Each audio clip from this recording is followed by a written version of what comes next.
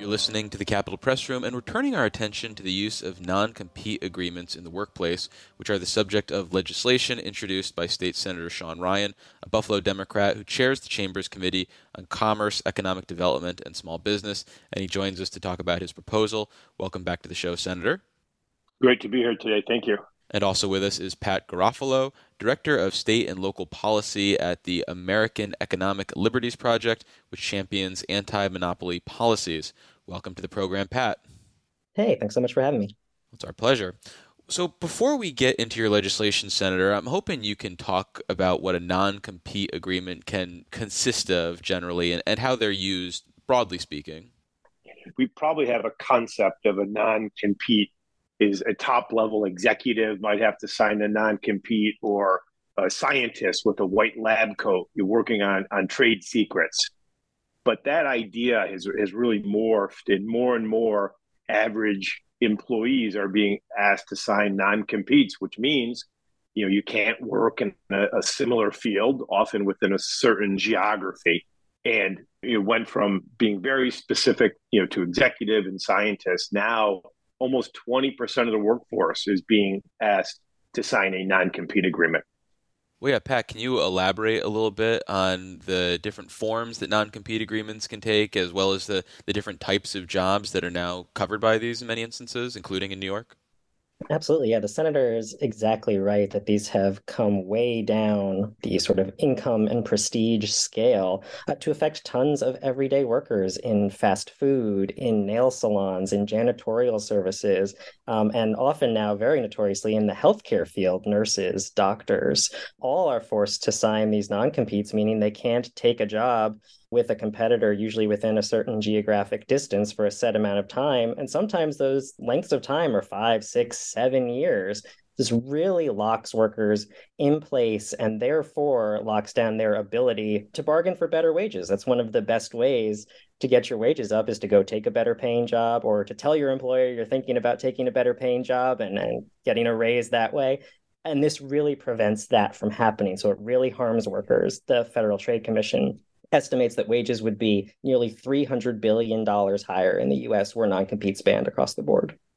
Well, Senator, you've introduced legislation to essentially ban non-compete agreements in New York. Why is that the right response to this problem, as opposed to letting the marketplace work it out? The marketplace just becomes very unfair to the employees. You sometimes hear, David, that non-competes don't matter because maybe they're not even enforceable in New York. They might be enforceable, they might not be enforceable, but there's a complicated 4-point test. So in order for an employee to test whether or not their non-compete is going to be binding on them, they have to go to a lawyer, pay money to figure out if they could get out of the place that they currently work. And that's a hurdle that most employees just can't jump over. It's too much for them. And would your legislation then apply just to prospective non-compete agreements moving forward, or would this have an impact on the non-compete agreements that are currently in place for employees and employers? This bill would invalidate all existing non-compete agreements and ban their future use. So if you're currently working under a non-compete, that would become invalid. Well, why would it be fair then to essentially uproot the current arrangements that people have entered into? Basically, it's bad public policy because it's bad for our economy. It makes it so workers are stuck in their jobs, leads to wage suppression. It prevents people from opening businesses, stifles competition. And generally, it's a bad economic policy. It limits the pools of employees who are qualified to be job applicants, but they can't go to the next job. So you hear employers say all the time, I can't get people in the front door. Often the reason they can't get people in the front door to apply is because the people have signed non-compete agreements. And I give you an example of just how prevalent they are. I rented a car last summer from a national car dealer, and I asked the guy at the counter, a young guy, do you have a non-compete? And he said, I don't even know what you're talking about. But when I went to return the car a few days later, the same guy was there. And he said, I looked in my paperwork. He goes, I do have a non-compete. And he said to me, does that mean I can't go work at the other national chain across the street if they offer me more money? I said, that's kind of what it means. And I think it's shocking to most employees often to know that they even have a non-compete. Well, Pat, the scenario that the senator laid out is obviously pretty underhanded by the company, but what about situations where employers are upfront about requiring a non-compete and an employee is going into that situation with their eyes open? Why shouldn't two willing parties be allowed to enter into a non-compete agreement? Because there are still power dynamics at play that can make it very difficult for that worker to say no to the non-compete. And that's even leaving aside, right, what the senator pointed out, that this is sort of bad policy generally and harms economic growth, harms small business creation. But there's still a power imbalance between employers and prospective employees that oftentimes will lead them to sign the non-compete, even though they know it's a bad idea. They know it's going to harm them in their future career because they need the job and they need the money right then and right now. And an across the board and retroactive ban is directly in line with what's been proposed at the federal level by the Federal Trade Commission. It's really important for states to come backfill that because they have a lot of states have a lot of jurisdiction that the FTC doesn't. But this is very much in line with what's been going on at the federal level. And one more point that I think is really important to make is that non-competes are currently invalid in 3 states, North Dakota, California, and Oklahoma, and they have been since the 1890s. I did not say that incorrectly. More than a century of non-competes being invalid in those states. And when we think of California, right, we think of a lot of innovation and a lot of big, important companies. The economy there hasn't been harmed. I would argue it's even been helped by them not having the ability to enforce non-competes.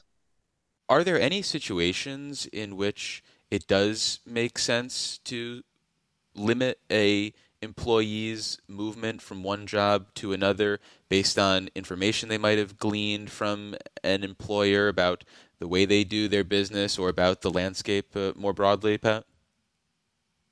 So you can achieve those goals, which I agree are completely valid, without resorting to the blunt instrument of a non-compete. You can use other agreements, such as a non-disclosure agreement or such as a non-solicitation agreement, the latter of which basically means that someone won't go and try to poach customers from their current firm.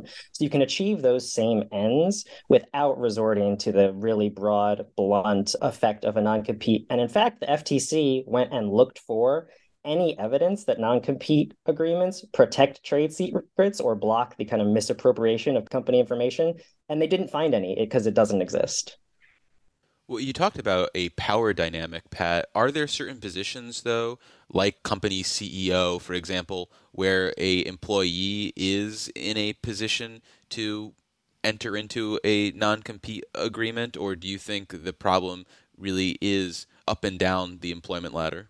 I think it's across the board, even with a CEO, and the way they're hired is kind of funky and different. But even then, you can achieve what you want to achieve without using a non-compete. But the folks we're most concerned with are the ones who are in a severe power imbalance. But some of those people are often very well compensated. You think about a doctor, who is someone we think of that makes a ton of money, has a lot of power.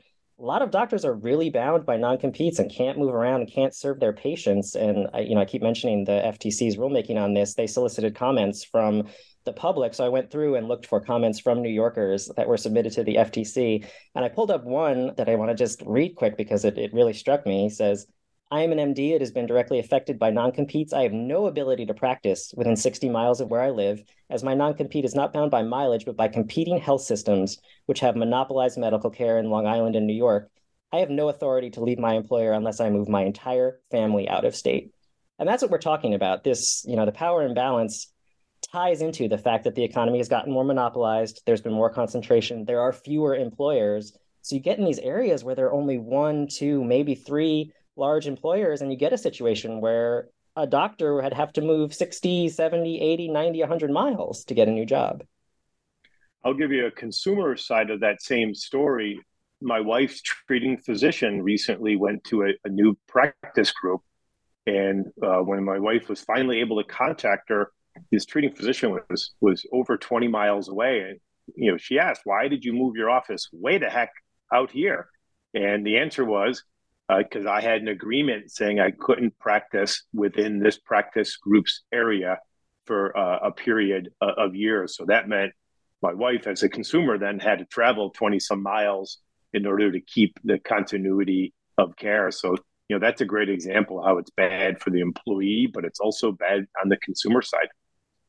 Well, Senator, any sympathy for the idea that employers right now might have a hard time recruiting employees, so there's a vested interest in wanting to retain your talent, and that's one of the reasons they might utilize non-compete agreements. And if there was another company that wanted to poach someone, why not making them buy out that employee in some meaningful way so that the employer doesn't get too hurt by having to replace some valuable asset at their business?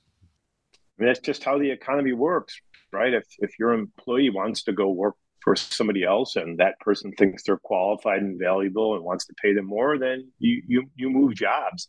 But the idea is that we're going to restrict the entire economy by making it so employees can't go to new jobs. That also gives that really disincentive for that employer to either raise wages or to improve working conditions. So, by and large, we believe in the free market and letting the economy sort of go where it's going to go.